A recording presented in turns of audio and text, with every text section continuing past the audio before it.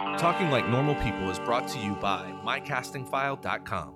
MyCastingFile, the place for talent to get their start. All right, welcome to Talking Like Normal People, a show dedicated to talking about acting, casting, and auditions, and probably some other things too, with people who love it.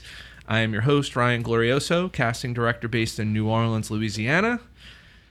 We're back for some new episodes. I want to thank all of our listeners and subscribers. Please help us out by rating, reviewing, and subscribing on iTunes, Google Play, SoundCloud, Podbean, and now we're on Stitcher. Did you guys know we're on Stitcher? Wow. That's a big totally one. That's exciting. big. Right? It is. You know how we got on Stitcher? An actor came in to audition, and and he was like, "I wish your podcast was on." He didn't talk like that. I wish your podcast was. I'm doing my rendition. Was on Stitcher so that I could listen to all my podcasts in the same spot. And I was like, "Oh, okay." And then I just Googled it and was able to add it to it. You're so resourceful. I know. All right, postcard of the week comes from Heather Hyatt, heatherhyatt.com. And it's not spelled like the hotel, I don't think. It's HIATT.com. She's got two pictures, nice clean pictures on her commercial. Great headshots, right? And then the back, "Hi Ryan, I just want to thank you for bringing me to audition for 13 Reasons so many times. I absolutely love auditioning for you. You guys are so efficient and make the process fun and easy, and I appreciate your trust in me as well. Here's to a season 4. Best, Heather Hyatt." That's lovely. That's nice, right? Yeah. So that's from the Northern California contingency. Shout out to All right. NoCal. I'm gonna save that one since it's the first episode. Well, why don't we swoop down to Southern California with our guest this week? Yeah, our guest this week. Oh, look at that. Well, our guest this week is a New Orleans native who now calls Los Angeles home.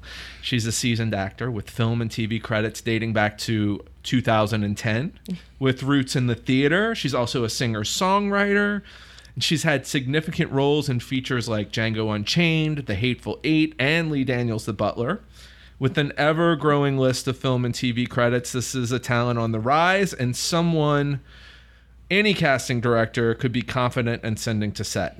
Please welcome the fabulous Dana Gourrier. Oh my Yeah. Is that what it sounded like in the Superdome when you sang the national anthem? Yeah, it was nuts. Jump into the questions already, Robert. Well, that's what we're here for, right? It was I absolutely do want to crazy. hear about the national anthem singing in the Superdome. That seems like Harrowing. Yes, It was harrowing. What did that feel like? Of all your experiences, you've done some really big roles with big, huge actors. How did that feel in comparison? Honestly, it was the largest group of souls I'd ever performed in front of. So it was about 80,000 people. Oh my God. Yeah. And Dome televised? was packed. Yeah. Oh my God. We played the Cardinals that day. And it was literally a harrowing experience leading up to the moment. How do you get a gig like that? Well, actually. So my bestie, Tamika, is one of the directors for the Saints, and her cousin, Jared, are also my very good friend, was head of entertainment. And apparently, Lee Daniels the Butler, was playing at a party where Drew Brees was, as well as Rita Benson, his daughter, right? His wife. Not Rita. Who's Rita? I don't know. I'm losing Google it. Whoever the None of daughter us- is. This is an acting podcast. By the way, that sounds horrible. I just made myself sound real crazy. I apologize. We'll figure it out in a second. I'm blanking. You're just having your coffee. But right, I'm just waking up, guys. Forgive me. Neither here nor there. They were at this party, and someone said, Jared said, "I know her." And some folks at the party was like, "Oh, she's wonderful." And he was like, "Oh, and she's a great singer." And she was like, "Oh, we have to have her. Like, let's get her to sing the national anthem." And that's literally how it happened, because they saw me and Lee Daniels and Butler. Wow, that's awesome. Which is kind of crazy. Yeah. That's a good story. It is. It's pretty cool. I found out 3 weeks before, though. And so You had 3 weeks of nerves. Waking up every day at like 3 a.m. And I would wake up in like some strange, crazy panic attack. Did you just have, sweating like, and stomach like, freaking cramps? out. Yes. My mom and my dad had to console me. They were like, "It's okay." I was legit freaking out. And then I was doing crazy things like running sprints and then belting the song, because the first thing to go when you lose your breath is your voice. You know what I mean? If you have no breath control, you're not going to belt those notes. You're not going to be able to get anything out. So I was legit training like it was the Olympics. I was like so dedicated. That's really smart. I was really like literally. But it went well. You were fantastic. Thank you. It did go well. I appreciate that. The best part, though, is that my parents and my family, my whole family got passes, and we got to hang out in the, fancy suites, and my folks got to stand on the sideline with my brother. Here's a funny, really quick story. They were like escorting. I had a point person on me, and they were escorting me over to the color guard, the flag guard, and I literally was about to step onto the 50-yard line onto the field, and the guard was walking, and I was like, "Oh wait, not yet!" And I ran back to my family, and I was like, "Guys, we didn't pray," and we all bowed our heads. And there's a picture of it. Somebody like snapped a picture of the huddle of us praying, and my dad led us in a quick prayer, and then the point person was like, "Dana, we have to go," and I was like, we said our quick prayer, and then I ran, and then I felt completely ready, and then I belted the song, and that was it. Nice. Yeah, it was a really amazing experience. One I will never do again, ever. Yeah, you're like, I've done it. All right, so I know you, for at least 8-10 years almost. Mm-hmm. Yeah, I've known 18, you, from this world, from the film auditions that you have come to for me, and jobs that you've booked through my office. But I want you to go back. Like, how did you get here? Where did you start? Where are you from? I know you're from New Orleans, but how did you get to where you are now? Like, you can go back as far as you want. Oh, cool. Tell us about you and your world. Thank you, because I never get to go back a bit. But before I do want to say one thing. In your introduction to me, you said she's the type of actor that every casting director feels confident sending her to set. That is like a huge compliment to me, and I want to say thank you. That's a big deal to me. I mean, like, a lot of people don't know what it's like up there. They don't know what it's like to work. They think we memorize lines. This is not to impugn anybody's judgment on acting or actors, but I think a lot of times folks think we learn lines, and then we get into wardrobe, and then we get into hair and makeup, and we go recite our lines. And it's to be a technically proficient actor, or to feel like you are becoming one, or to feel like you are finally rooting yourself and that people are recognizing it, is a huge deal to me. Good. You know what I mean? So thank you. That means a lot to me. That meant a lot to me. You're very welcome. Thank you, doll. 8 years old. I was 8. I started dance classes. I got the sort of like experience with live audience. What part of New Orleans did you grow up in? I grew up in the East.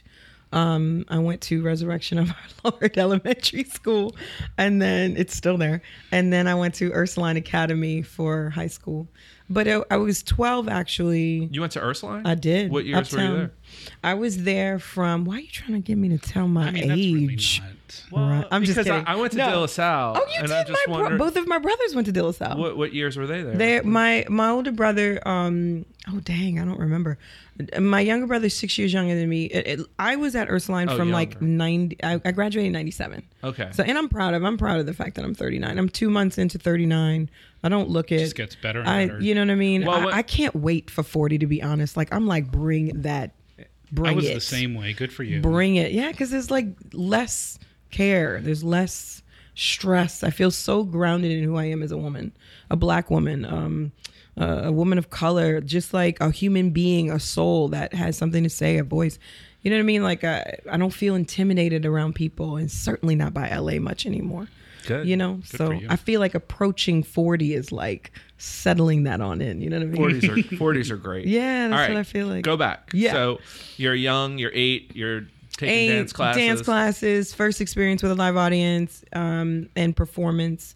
And then it was, I was 12 years old. I was 11 turning 12 this particular summer, that my mom put me and my little brother in New Orleans Theatrical Recreational Group. It's, North Theatrical Group, so which is New Orleans Recreational Department, their theatrical group. Right. Gotcha. And the late Ty Tracy was the director, and was the director for like several decades. Like, he was, you know, theater people in New Orleans know who Ty Tracy is. We've had some other guests on the show who have talked about Ty Tracy. Yeah, Ty Tracy is a legend here in this town. And I did that one summer. We did Gershwin's Strike Up the Band. I was a part of the chorus, and I'll never forget, it was my very first audition at like 11 years old. And I learned the song. I went to sing it. I started real high and confident, and then when I had to hit that high note, I cracked so bad.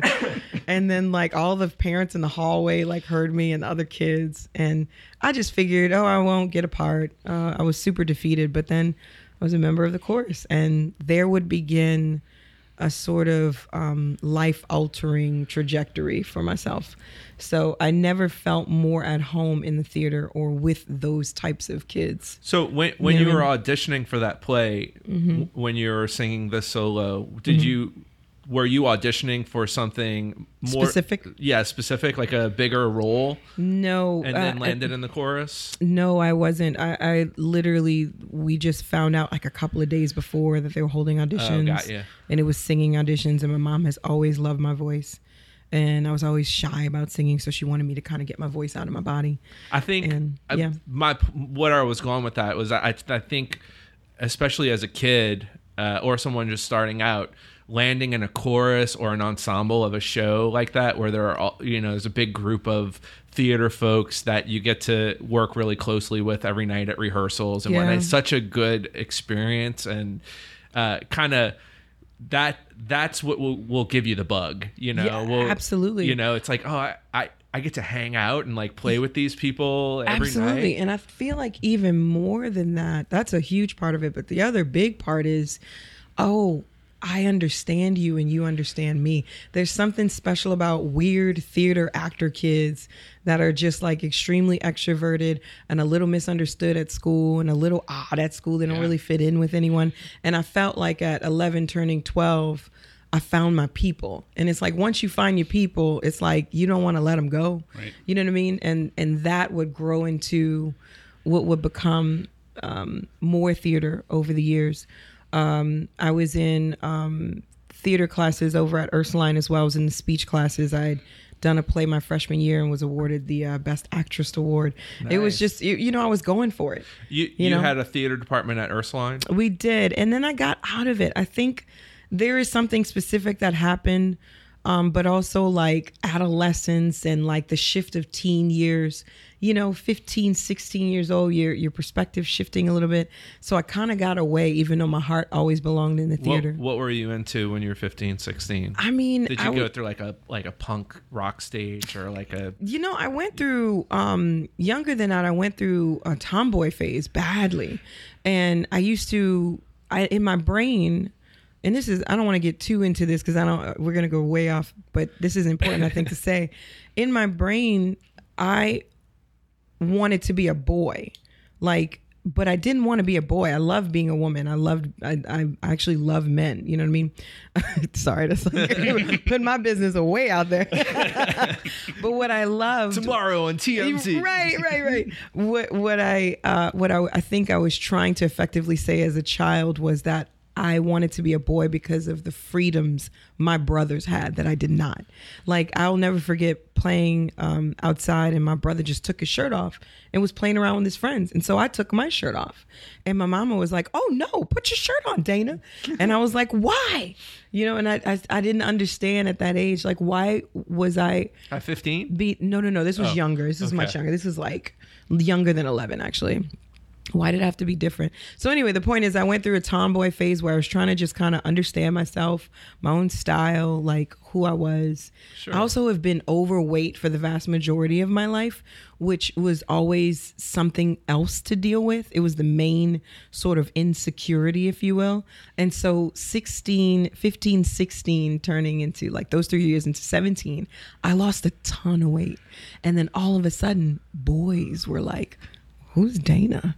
You know what I mean? It's like, I've always been here, but like, "Oh, you're interested? Okay." You know what I mean? So I got a little distracted. I got a little bit away from theater. But like I said, my heart always belonged to it. Always, always. And so then I went to UNO to study psychology and ended up flunking out. Not because I'm not a very intelligent individual and can't, pursue higher education on my own or book reading, etc. I just was lazy, and I was completely and totally void of interest. I had no interest whatsoever in being a therapist, even though I still love psychology. I love how the brain works. I love behavioral patterns. I love moods. Well, you know what I mean? Goes hand in hand. I mean, with hand in an hand. actor. Come on. Yeah. You know, but I was flunking out of UNO. And I had like a 0.75 GPA when it was all said and done. Nice. Yeah, it was bad, hon. It was bad. And then I sat my parents down. I wrote them a long, very dramatic, heartfelt letter. And I sat them down at the kitchen table one night and I said, I want to study theater. I feel miserable. And I feel like if I don't do something, I'm going to die. I literally said that to them and I meant it. And I dug out my old acceptance letter from UL Lafayette, which was USL at the time. Do you feel like that? I don't want to diminish your feeling like you were going to die, but do you feel like that was part of your dramatics capabilities coming into play? No. Okay. I really felt desperate. Okay. I did. I really felt like I'm miserable and I don't know what to do. And now I'm flunking out of school and wasting money. Yeah. I don't know what to do. And so when I sat them down and I told them, I want to study theater and I want to go to USL. And here's my acceptance letter. I put it on the table. I already called. They will still let me come in for spring semester of this year. And I want to leave. And my mom looked at my dad. My dad looked at my mom and they nodded and they were like, okay. That's and awesome. the rest is history. The next semester I was on the dean's list. I had a 3.75. Nice. And it wasn't just because it was like, oh, I'm taking theater electives. No, I had to take real stuff like physics and geology and history. And let me tell you what happened. Because I was stimulated in loving what I was doing, I wanted to learn more, Ryan. I mean, I was signing up for all kind of crazy stuff like that I didn't have any business signing up for. You know what I mean? Yeah. Like it was my undergrad years were very useful. I really got my feet under me, taking a chance, taking a risk. Yeah. And so then you have an MFA, right? Yes. As well? So this is, I think, also important to say because I'm really about making people understand it is not over. Like just because you might fail at something or it didn't happen the way you thought, there's time. So I applied for grad school when I graduated from ULL. And because honestly, I did not know what to do. I was like, okay, I have a theater degree. I have a BFA. What do I do now? So I applied for grad school. I got in nowhere. It was bad. I was super destroyed. I was like, what am I going to do? And then I had a 5-week study program through Dillard University to go study method acting in New York. It's just a 5-week class program. And the 4th week, I went to see Shakespeare in the Park with Public Theater. It was 12th Night, Julia Stiles, Oliver Platt, Jimmy Schmitz. It was just fantastic. We waited in line for like 4 hours that day. Nice. And it was in July, so it was like hot. In Central Park, waiting for tickets. We had outstanding tickets. And it was an experience that would just shift all my perspective. And on the walk to the ACE, I said, I'm not going home. So that 5-week program turned into 5 years in New York City. Oh, wow. Yeah. I didn't know you lived in New York. I did. And a funny little anecdote or side note, if you will.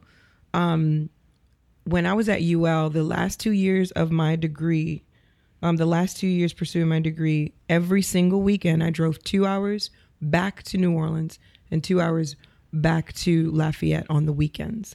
And I would work 2 day shifts at Houston's on St. Charles Avenue. And I did this every single weekend for 2 years. And everybody would say, why are you doing this? Get a job in Lafayette. Why are you driving 2 hours every weekend? That's crazy. And I was like, I don't know. I just have to do it. Because a lot of things in my life have happened that way. I don't have a reason, but I just know I have to do it. So when I went to go study the method acting for 5 weeks, so when I went to the 5-week program, all I did was transfer from the St. Charles store to one of the Manhattan stores. So I already had a job when great. I got to New York City, and all I need to do is find a place to live. And of course, I was pillow to post for 3 months. I was on floors.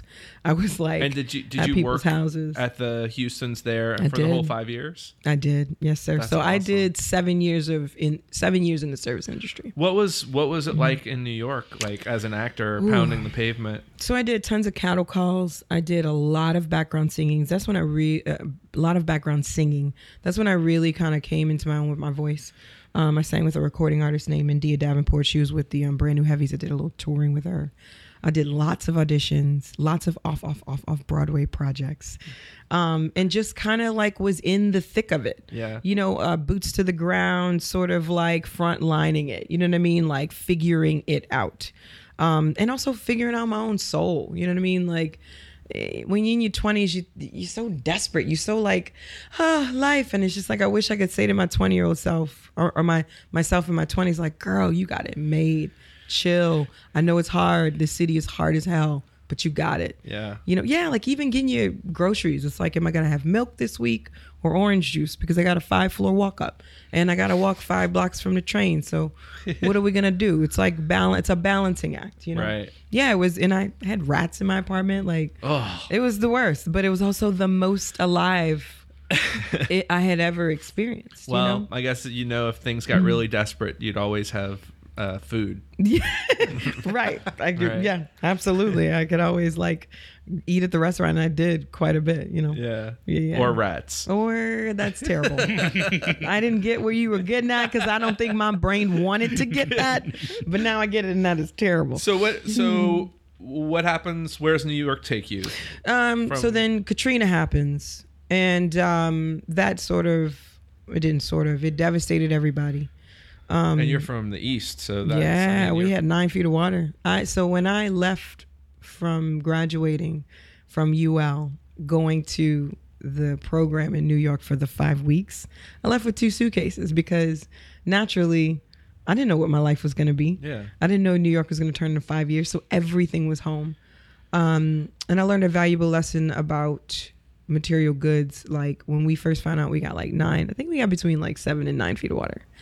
And when we found that out, that we lost everything, I was so heartbroken, but it really put things into perspective because 3 days later we found out my grandfather passed and we didn't know if we were going to be able to find his body. Oh my so God. Everything perspective just changed. You know what I mean? Yeah. We did find his body, by the way. And we got to bury him. We all met in Mississippi. We had to bury him in Mississippi, and then we had him exhumed, and then we put him with my grandmother, my late grandmother, when she passed. So they're together, which is what they really wanted. Katrina just kind of like hit the pause button on everything. And I was going back and forth to and from to and from Lafayette, because my folks ended up landing in Lafayette, Louisiana. Oh, okay, that's where they after all of that. Yeah, they evacuated to Memphis, Tennessee. And then 3 weeks later, my mom was like, Mo, my father's name is Mo. We got to find a place. We got to get back to Louisiana. We got to get close. What's your mom's name? Yolanda. Yolanda and Yeah. Mo. Yeah. Awesome. No. Shout out. They're the best. They're classic. I think I read somewhere, because I did a little research, even though I know you, that the only thing that survived for you is your diploma. That's right. And it's framed in your parents' new house. That's right.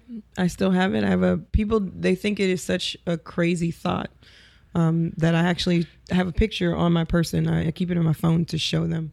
And the story behind that is this was like the 4th or 5th visit to New Orleans and Lafayette. We'll call them both. After Katrina hit, this is at least 6-7 months. And I was staying in front of my childhood home. And it was going to sound crazy, but everybody go with me. Something said, go to the right side of the house. So I went to the right side of the house. And there was a purple bin that was turned on its side. It had rained earlier that day. So all of the mold and stuff was like reawakened and gross and everything was soggy. But it was sitting there because when the house got gutted, this particular bin, for whatever particular reasons, was thrown out of my childhood window, my childhood room window. And it was like the fates left it there for me to find months and months later. So I opened it up and I'm like, oh my God, Mom, it's my bin from college. And it was my bin from undergrad when I packed up my apartment and left Lafayette and graduated. And so I had highlighter pens and Neil Simon plays and like all kinds of like monologue book. Like there was like 4 monologue books and like all kinds of like crazy knick-knack, things from my, undergrad years. And then I saw this manila envelope and I started peeling it back with a stick. And sure enough, I pulled it out and it was my diploma on the plaque.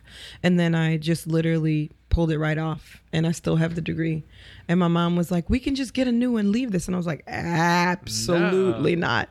No, I know. How does your mind work? I mean, do you take that as a sign? Like, Absolutely. We did not lose much in Katrina, but we saw and heard stories of people did like you, and this is what you have to move forward with. Do you think that I mean, is that how your mind works? Absolutely. I believe in signs. I believe in spirit guides. I'm a practicing Catholic. I grew up a Catholic. If you're from New Orleans, you're usually a Catholic. You know what I mean? We can get into that whole discussion. But I do believe in positive energies and forces like guiding you throughout your life. I know it to some it might be ridiculous. It's not to me, because there's been why, I totally hun? believe that. Yeah. You know why? Because there's just been too many things that are impossible that have happened. Like, this is incredible. Like, what are the odds? There's like the percentages on the odds of this happening that been sitting there months, not like a couple of weeks, like 6 months later for me to find. And so sure enough, the moment I peeled my diploma off there, I was like, okay, it's time. And that's when I went to apply for grad school. And I got into amazing schools. I got in a full ride at UT Austin.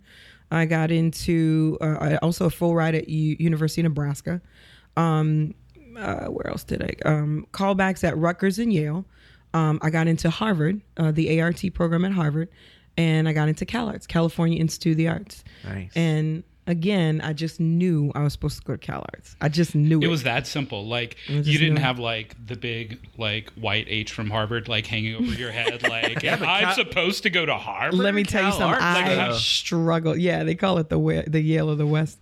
But I struggled because I got into CalArts first. I'll never forget opening up my acceptance letter. It was a pivotal moment. But then a week later, the head of the department, I can't remember his name, over at Harvard was like, look, because they waitlisted me. And they were like, look, we only have 12 spots. We're going to make a 13th for you. We love you. Oh my gosh, we want you to be a part of this program, yada, yada. And I was like, okay, can I just have a week to think about this? And for a week, I mowed it over, and just about every single person in my life was like, you're crazy. You have to go to Harvard. You have to go to Harvard University. You're out of your mind. And I was like, no, I got to do what my spirit says. And my spirit says, go to CalArts. Amazing. So I went to CalArts, and I'm that girl that turned Harvard down. I legit was like, thank you all so much, but I'm going to have to pass. Anyone we would know that was in your class? No, I don't even remember. I didn't keep track. Like, once I let it go, I let it go. At CalArts. Oh, at CalArts. I thought you meant at Harvard. I was like, I don't even remember those people that I would have gone into the program with. CalArts, yeah, I'm still in touch with all my people. Anybody famous? I mean, famous is so... You know what I mean. Yeah, anybody a working actor? Yeah, I will tell you, there are a ton of working actors at CalArts. Brescia Webb is one. Condola Rashad, who is Felicia Rashad's daughter. Condola's been nominated for about 18,000 Tonys. Nice. She's always doing some fabulous, fantastic show on Broadway. She just, I think last year finished up. She's on something crazy new now, and also she's on Billions on Showtime. But she also was in Romeo and Juliet with Orlando Bloom, which went over extremely well. Tons of people that I'm escaping right now. That's okay. Ed Harris graduated from CalArts, as well as Don Cheadle. Right. So yeah, and I went to school with a lot of like celebrities. Children. Yeah, which was interesting because I was so broke and was so like and they're not that. You know what I mean? And I love my people from CalArts. Like, I'm a big CalArts fan. I loved my time there. I think, outside of the great education you're getting there, like going to a school like that or Harvard, I always say like the main thing you're gaining is like a great network of people that Absolutely. You're there with, and just being surrounded by these other actors who are working now and maybe children of celebrities who are going to be celebrities themselves one day. I don't know. Yeah. You're in their world, and they know how talented you are, and we know how talented you are. Thank you. And everybody was cool at CalArts. Everybody was chill and a little high. And like, we all did like, experimental. A little high? Yeah. Like it was like the little hippie school on the hill. I mean, I didn't partake in like, you know what I mean? I was I know it seems crazy, but I was so focused Because when I started CalArts, I was 27 years old. I was like probably the second oldest in my class. Everybody was younger. And it was so much money, Ryan. It was like the type of debt a doctor would have. And so all I could think was, y'all gonna sign me up for everything I asked for. I want to take basket weaving. I want to take African dance. I want to be in English lit classes. Where's your film department? Let's go to animation. I wanted my hands in everything. And that's exactly what I did. I literally carried 21 hours every single semester. Was that a 2-year or 4-year? It was a 3-year program. I probably finished earlier because I was just working so much. Nice. I literally, and I'm gonna tell you something fundamentally that having a schedule like that at CalArts did for me. So day would start at like 8 because your first class is like 9:15 or whatever, and then you would have like a lunch break and then like a 2-hour break between dinner and rehearsal. Rehearsal would be from like 6 to 11. So I wouldn't be home in bed before like midnight a lot of the time. That is exactly how it is on set. Mm-hmm. I do not work for less than 12 hours every time I go to set. So it's like, that prepped me, that sort of brain chemistry and like hardwiring to just think you are going to work from this hour to this hour and you are going to make it through. Like, I feel like prepped me for the professional world. And then how did you break into film? TV? Well, just to clarify, was CalArts a theater program or film or both? It is. They have a film program. We merged in the last semester more or less, but my concentration was theater. Gotcha. Okay. Yeah, and I did some main stage stuff, and I did some stuff at some really great projects at the Roy and Edna Disney CalArts Theater, which is, the acronym is Red Cat, which is a big theater downtown, which was like a big deal for me. It was a goal. Like, as a student, I wanted to perform at Red Cat. And so, and I like, even last summer, I directed my first piece there, which was really cool. Nice. Yeah. I've been getting into directing, which I absolutely have fallen in love with. But that's a whole other topic. That out of the intro. Yeah, no, it's all good. CalArts was amazing. I soaked it up. I got every single possible thing I could get out of that program. And the thing that they teach you is be your own artist. Go do you. Don't let anyone put you in a specific lane. Don't let anyone tell you who or what you are. Go find out. And so with that, I was able to really like make my schedule the way I wanted to. A lot of folks that came out of CalArts did not feel happy. They felt like, I didn't get this, or I didn't get enough of that, or I didn't, and I don't mean to make them sound whiny. How they felt is real and it's honorable. I get it. That's just not how I approached. I was like, what else can we learn? Right. What else can I do? So.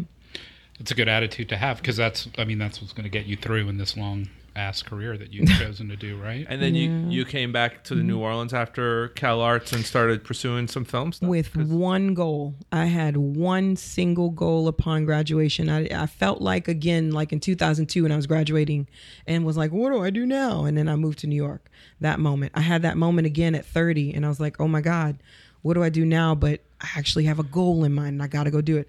All I wanted to do was be on Treme. That is it. I felt in my heart, I was really torn. Do I stay in LA? They're not going to know what to do with this black curvy girl who looks like of mixed cultures and races. What are they going to do with me?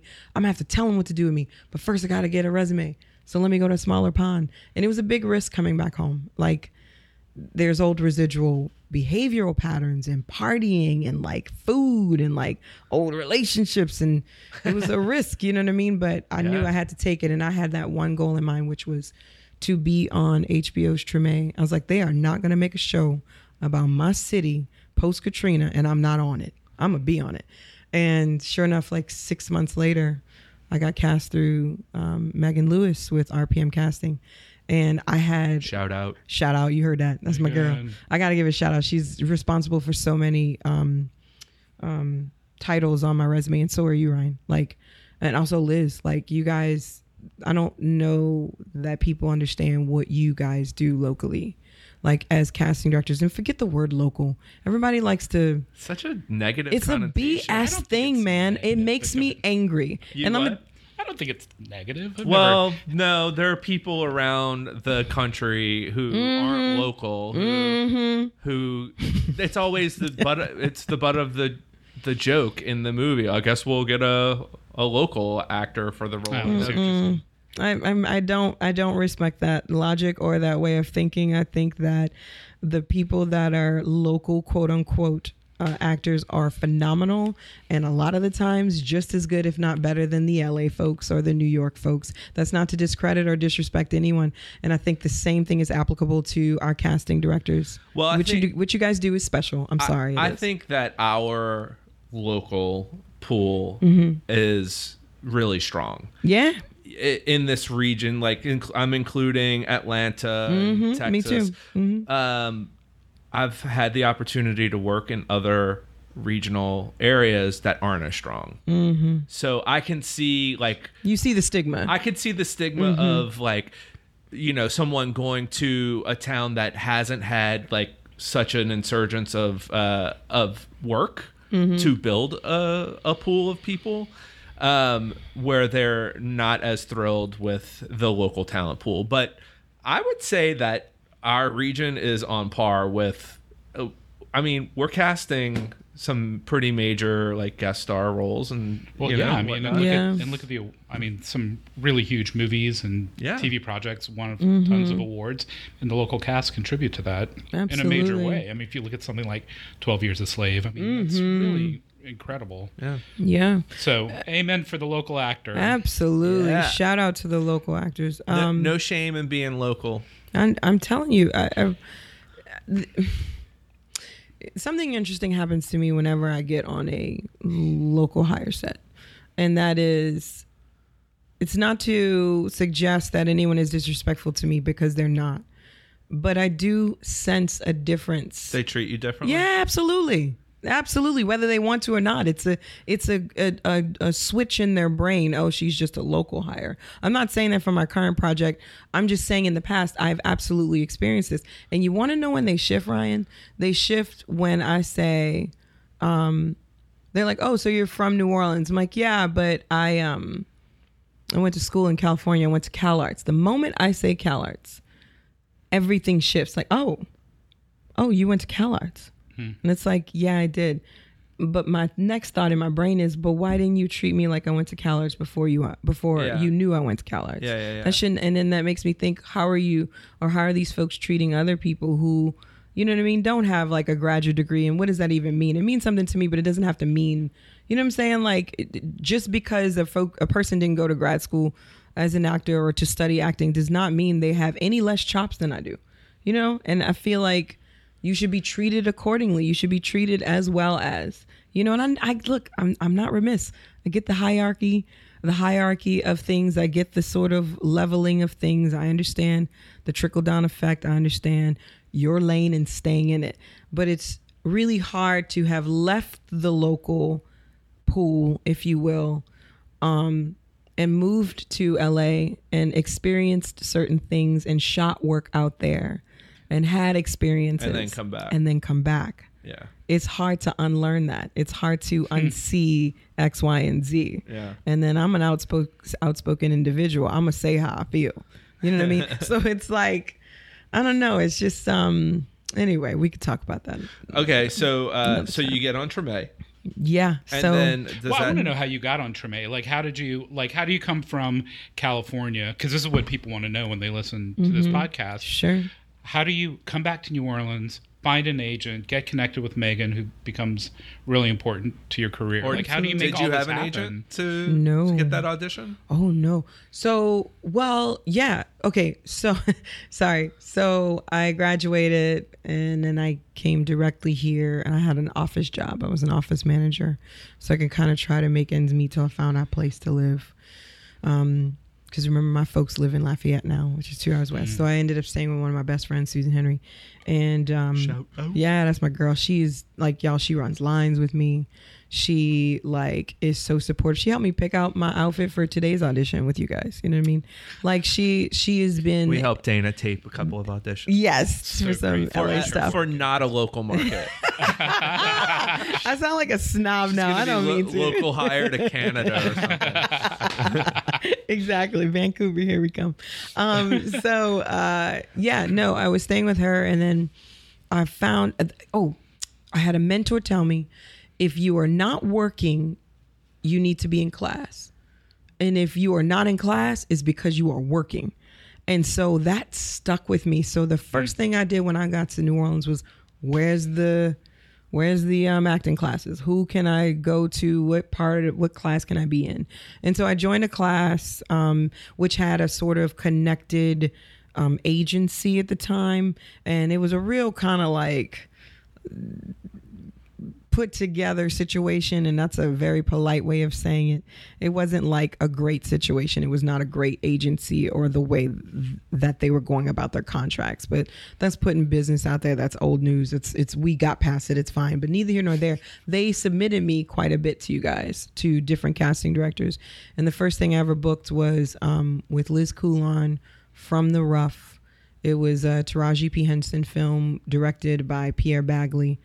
And it came out years later, but that's what Taft-Hartley'd me into the union. That was my very first job. And I played a cafeteria worker. It was like under 5. And I was just too happy. I have a picture in my little honey wagon trailer that day. And I always go back to that picture because it's like, yeah, we started from the bottom. Now we're here. You know what I mean? Like, I think about how, like, where I've come from, because on the day-to-day, on the micro, it's really, really hard. It's soul wrenching, and it's like hard to be in LA, and it's like hard to be broke, or like, as the expression goes, you're feasting or you're famine. And it's hard. It's when you're not working, it's really, really, it plays on your psyche. Yeah, especially if you are a working actor, you know, or you're doing guest star work, or co-star work or whatever. And it's, you know, you I'm sure you get to a point where you don't want to have to go like cater or like do another gig. Yeah. You know, hoping that the residuals will come in and like carry you to the next gig. I mean, it's like, not beneath me. If I gotta go wait tables or go get a teaching position or sub or Uber or whatever, I'm gonna do it. I am all about hard work. That's the kind of family I come from. I've been working since I was 14 years old. I had to get a work permit to work. You know what I mean? So it's not beneath me. It's just when you set a goal, and my goal when I started working sort of full time as an actor here locally, I quit that office position and I said to myself, we are not looking back. We are not getting a day job. You are an actor, you are an artist, and that's what you're going to do. And it's been so hard, Ryan, to keep to that goal, but we doing it. You know what I mean? So the point I was making is, on the micro, it's really hard, but the macro, when you go back to these moments, like your very first gig, or like this movement, or like this show and then it's like, I add to my list now, I've written and directed my first short film. You know, it's like there's progress. It's just hard when you're like, you know what I mean, in the thick of it, to get above it, to see what the progress has been, you know? Would you say that, so you've done a ton of, I think I saw like 40 credits or something that on your IMDb. Would you say that getting to the point where you worked with Quentin Tarantino was kind of a turning point for your career? You know what's so funny? I thought it was gonna be. Yes, to answer your short answer is yes. Long answer is my ego it was like the lesson of lessons. After I shot Django Unchained and befriended Leonardo DiCaprio, and Sam Jackson's now my mentor. Like, Sam and I still keep in touch. It's my homeboy, and I'm very close to his daughter, Zoe. All these people now are in the mix. You know what I mean? Like, I've spent 3 months with them. There's a level of sort of thought process where you feel like you might have arrived. Mm-hmm. And it was the most valuable lesson I've ever experienced, because I did not arrive. I still was working really hard. I still had to figure things out. I still had to pay these bills, you know, and all that kind of money to make that kind of money in such a short period of time. You're like, oh, something else is like this is coming along. Not necessarily. And the most important lesson I learned is that I do not ever for my life want to feel like I have arrived. I want to always feel like, all right, what's next? What's the next hustle? What's the next project? What's the next idea? I want to be like 85, still learning stuff. I want to be 90, still learning stuff. You know what I mean? And it's just, that was a pivotal moment to have a coming to Jesus with yourself, if you will, and literally getting that ego quickly in check. Do not buy into this LA Hollywood people celebrity fame thing. It is not real. I think this is a really absolutely not real. I think this is a really important like rite of passage for an actor that everyone has to recognize, because we talk to a lot of actors and you hear it a lot, like, oh, I just booked this, I just shot this pilot. And then we're creative people. Your brain just starts to build your future, and it doesn't happen. And I think, and I don't think it's just us as like, well, I'd probably elevate you to what I do, but above what I do. But even like we hear about celebrities, like, I mean, you, like Brian says, you always want more, and nothing's ever going to be good enough. But whenever we look at these little moments that you think are going to change your life, more frequently than not, they're not going to. And that's why you need to focus on absolutely. Well, it's still a job. You know, it did change things. It did, like, it opened a huge door for me. Like, I can't tell you the amount of titles I got into so many rooms just because people wanted to ask me questions. It wouldn't even be about the work. I get callbacks sometimes because they'd want to sit with me and say, so what was it like working with Tarantino? You know what I mean? So to ignore that or pretend like Django Unchained didn't open all of the doors for me, not all of the doors, but lots of doors for me, it would be irresponsible, I think. It absolutely did. Like I said, the short answer is absolutely yes, but there was something else personal going on where I had to kind of check myself and remind myself, you do not have it. It is not made. You still have to work so much harder than everyone else. In Hollywood, there's already 3 strikes against me. You know what I mean? I'm a woman, I'm Black, and I'm plus. I already have to work 87 million times harder than everybody else. You know what I mean? So I think for a nanosecond, I kind of like thought I could sit back a little bit, but I very quickly, picked up the cues and realized, no. You have to like work equally as hard, if not harder, But wow. Yeah, to answer your question, of course, like, yeah, people just want to know, like, what was it like? What is Leo like? And all right, so what was it like? What's Quentin Tarantino like as a director? Well, first of all, I love him so much. I know there's a lot of controversy that surrounds Quentin generally, but it doesn't matter how you feel about him personally. The man will go down as one of the greatest directors of our generation, of our time, whether you like his work or not. That's just facts. He is far beyond, I believe. His artist brain is just so exceptional. The man is literally a walking, talking encyclopedia of film. Yeah. He's Google for films. You know what I'm saying? It's literally. And in specific genres, and, he likes what he likes, Working with him was incredible. It was harrowing, like I mentioned to you when we hadn't started the podcast. Because you just have this crazy desire and drive to do it right, to do exactly what he's asking of you. Because he will let you know if you are not, which was scary sometimes. It's like I mentioned to you earlier, it's a pressure unlike I've ever experienced. And leaving his sets and working with other directors, and this is no disrespect to the other directors, it sometimes feels like a cakewalk. It's never a cakewalk.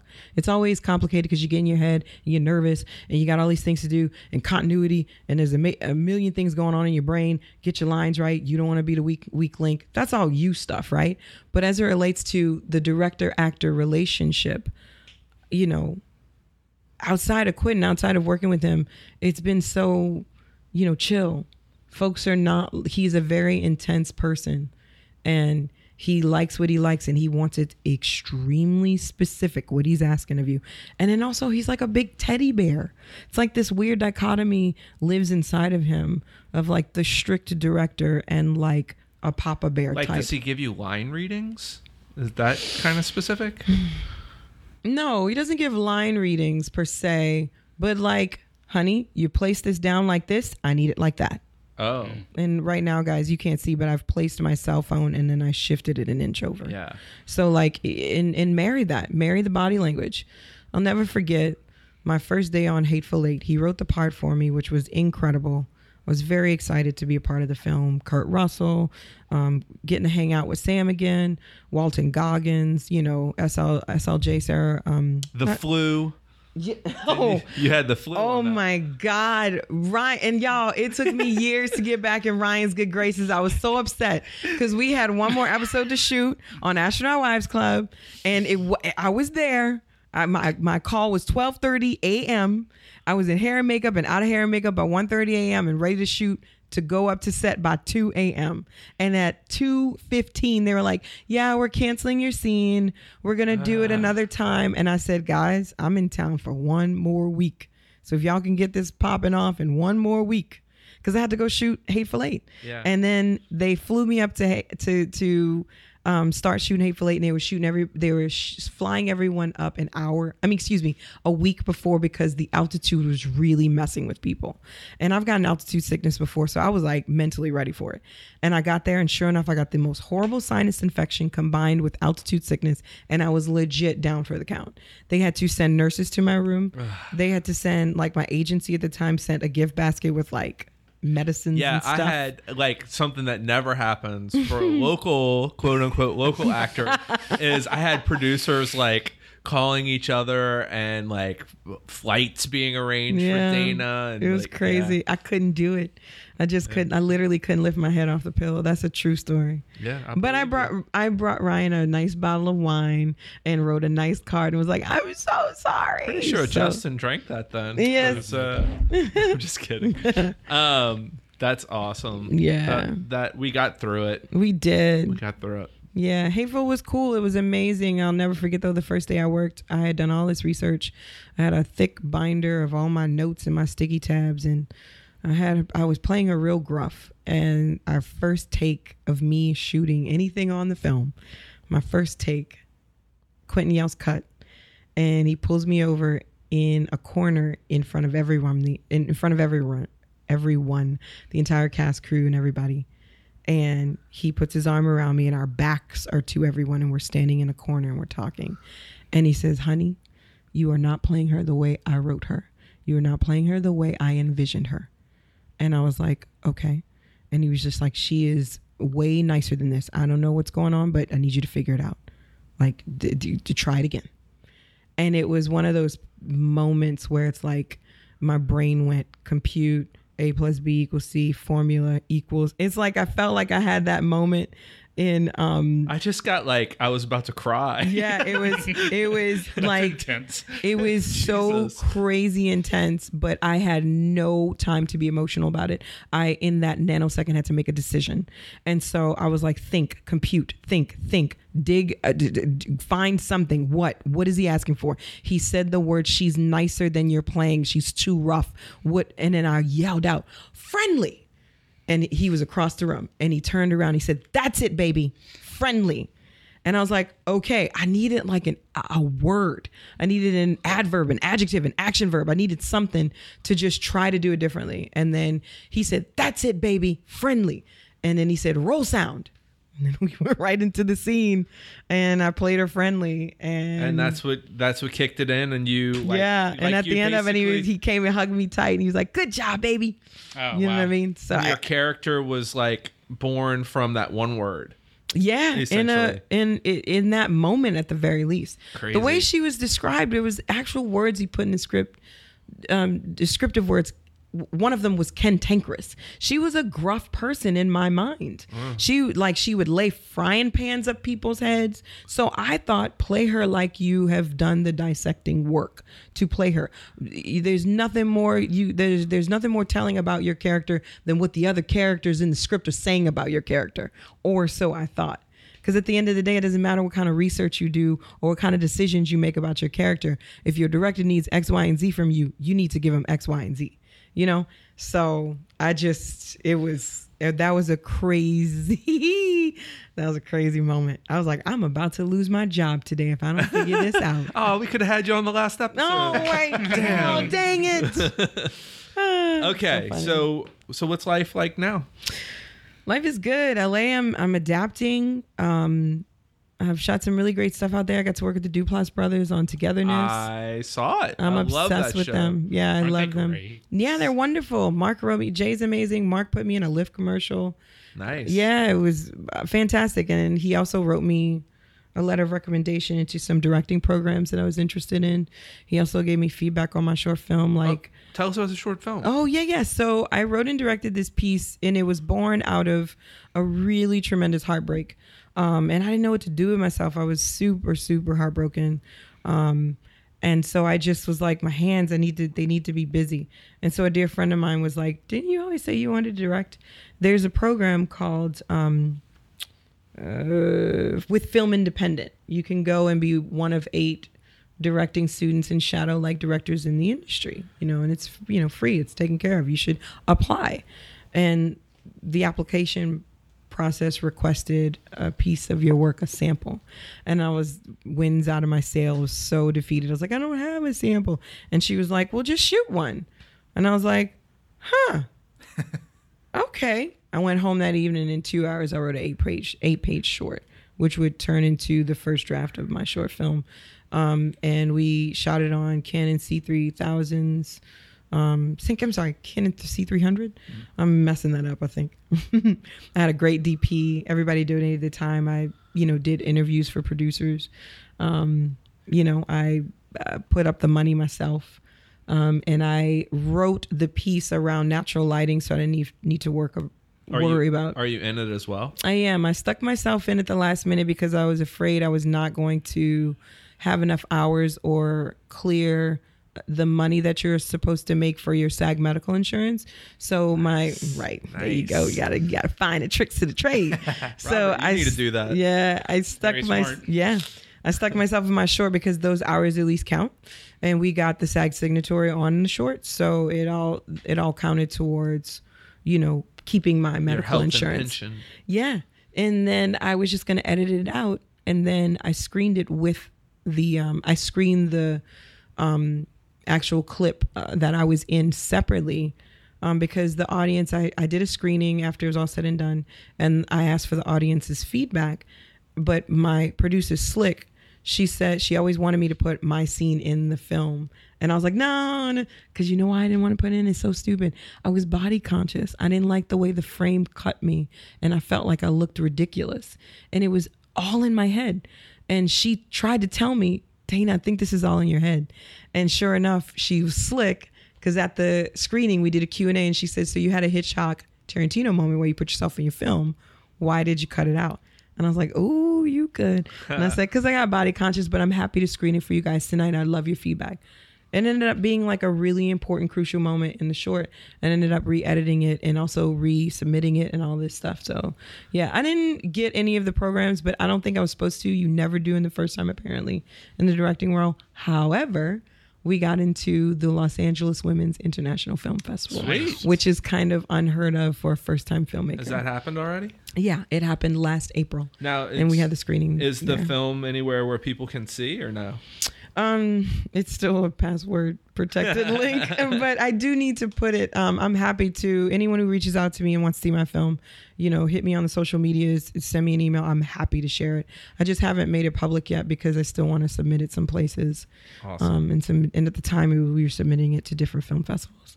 Sweet. So yeah, I'm super proud of it. Well, if you have any questions for me or us that you want to ask, you can. No pressure to do that. Mm-hmm. But sometimes on this podcast, we flip the pages where the guest asks the interviewer questions. I do have a question for you. Okay, go ahead. How different is it?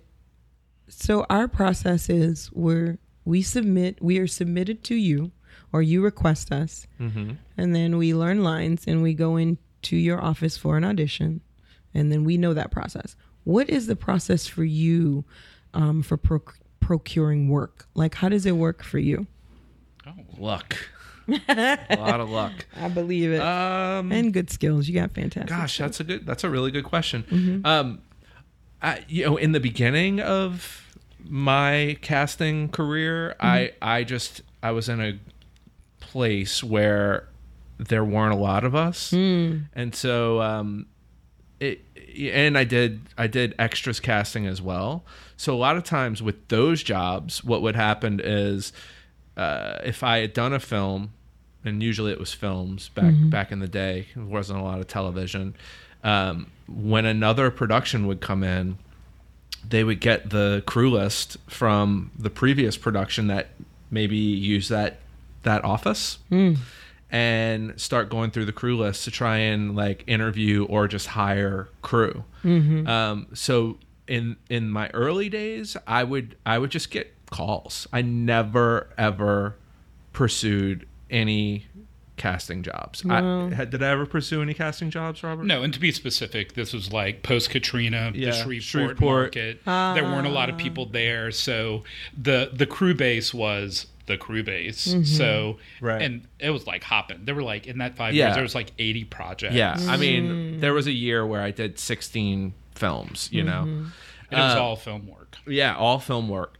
So now, what happens is I think there are more casting directors in our region. Yeah. And we can all work, not just in New Orleans. We can do Atlanta jobs. We can do Mississippi, or you're currently working in San Francisco. I have a show in San Francisco. Oh wow. We get they'll interview everyone, and it's normally if I hear about a project and I haven't been contacted to be interviewed, and I'm interested in it, I will try and research who the line producer is, or what studio it is, and if I know any of the executives in the casting department there, I'll reach out and say, hey, I'm available for this series or this movie. If you guys can recommend me or get me an interview with the producers that are on the ground.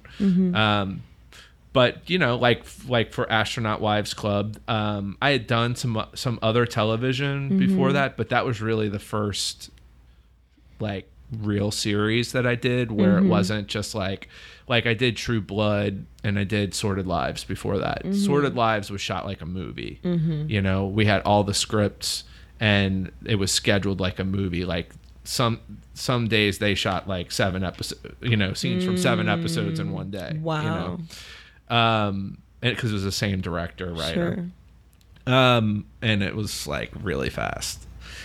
And True Blood was like a second unit thing, whereas I have a great credit on it. It's like they would come down for like 2 months and shoot all the exterior stuff. So it wasn't really like the full process of working in television, where you're getting all these approvals from different executives and all that stuff. So Astronaut Wives Club, I went on an interview. I had seen things kind of slow down for me a little bit. Like the summer before that, it was like, or like that year, that first half of the year, it was like kind of brutal. Like I was doing like some of the crappiest stuff. Like I was like, what the frick am I doing? And Robert was like, you need to go to Los Angeles, and just like go meet with people. Nice. And I did that. Good call. I took a week and I rented a car and stayed with my old roommate. And I reached out to like 2 contacts who got me meetings at every studio. Wow. In television, which I hadn't worked in television. I had just been doing all these movies, right? Sure. And it was like all the TV casting execs met with me, like individually. I was like, one day I was at Fox, then I would go to ABC, and then and it was like, this is awesome, And I met with everybody, and sure enough, that's how I got Astronaut Wives Club. That's awesome. They called me like immediately. They're like, hey, we have a show coming. It was like a month later. You're welcome. Yeah, thanks, Robert. And I met with the showrunner and the producers, and I was doing a movie at the time. It was just a good interview. Like usually when I get to actually interview with the producers, because I think a lot of times they'll come in and they'll be like, oh, that person did this project, let's just hire them, casting wise. But if they actually go through the process of interviewing, and I'm really excited about the show and I actually, have ideas, then I can usually like sell myself. Not that I'm selling something. I No, I get it. Yeah. I don't know. The salesman actor in me comes out. The words hustle. The hustler in me comes out. Yeah. I love that. Yeah. I love that you had the wherewithal to, I need to go meet some people. I think that was a big, amazing, a big change for me, because I came from, doing all these shows in Shreveport, which, thank you, Shreveport. Yeah. But coming back down to New Orleans, where before I went to Shreveport, when I was working in New Orleans, I wasn't really in the same position. I worked for Liz, and went to Shreveport working for Liz, and then, stayed up there and created my own thing. And then coming back here, I'm suddenly in the fold of like Liz, Brent, Megan Lewis, who's got everything under the stars, right? Tracy Kilpatrick, and then there's some other casting folks as well that come in and do things. So, and the other piece to this puzzle that you didn't talk about is that over this, what is it, however long it's been, you've made genuine connections. They're casting directors you'll always work with. Yeah, I have. So if some LA casting directors who we just work well together. Sure. We know how like the LA casting on 13 Reasons Why. We've been doing 3 seasons of that together. Wow. And before that, we had done a ton of movies, together. And now it's like, if someone were to call me and say, hey, I'm looking for a recommendation for a casting director in LA, I mean, I would... Yeah, like, always you shoot that name. Yeah. I would shoot that name for sure. So we and we have sort of a relationship. When you have a relationship with someone like that, it's like we text. We talk to each other. We like communicate our concerns about things on a project that, like, if I'm not able to find something where I am, I'll let them know. It's not like a secret. Yeah. Like we work together and not a separate. It is. It's a relation. My dad taught me at a very young age, relationships are very important, and you can afford to burn no bridges in this life, daughter. So anyway, this is awesome. I know it's been. I talked a lot, y'all. No, this is great. What we love. I talked a lot. Well, we've gone the distance. And you are an awesome actor, and thank you. Deserve everything that comes your way, and I hope it's more. So I want to thank producer engineer Jason Edwards. Thank you, Jason. Woo! And he's really cute, guys. I don't know if you're married out there or if you're married in here, but he's super cute. When we do the promo for the show, I'm just going to use that. There you go. And he's really cute, guys. Robert sitting in for Justin while Justin's on location doing 13 Reasons Why in San Francisco. And then Dana Gourrier. Yay. Actress extraordinaire. Okay, our all of our social media stuff. At Talk Like Normal, at Glorioso Casting, at Jason Edwards TV, at Full Grown Mouse. Justin TC __, and then Dana is at Dana Gourrier on Twitter and Instagram. Yep. Just my name. If you want to watch Dana's short film, what's it called? It's called In Confidence. Send her a message on Twitter or something. Yeah, or IG. Yeah, DM me on IG and I will send it to you. I'm happy. Happy to. You're like a teenager. I know. DM me on IG. DM me on IG. Slip into those DMs. Just kidding, guys. TTYL. Fax that to my pager. Oh, millennials, we love you all. All right, we're out. Peace. Talking Like Normal People is brought to you by mycastingfile.com. Create a searchable profile accessible by multiple casting directors who are casting major film, television, and commercial projects. mycastingfile.com.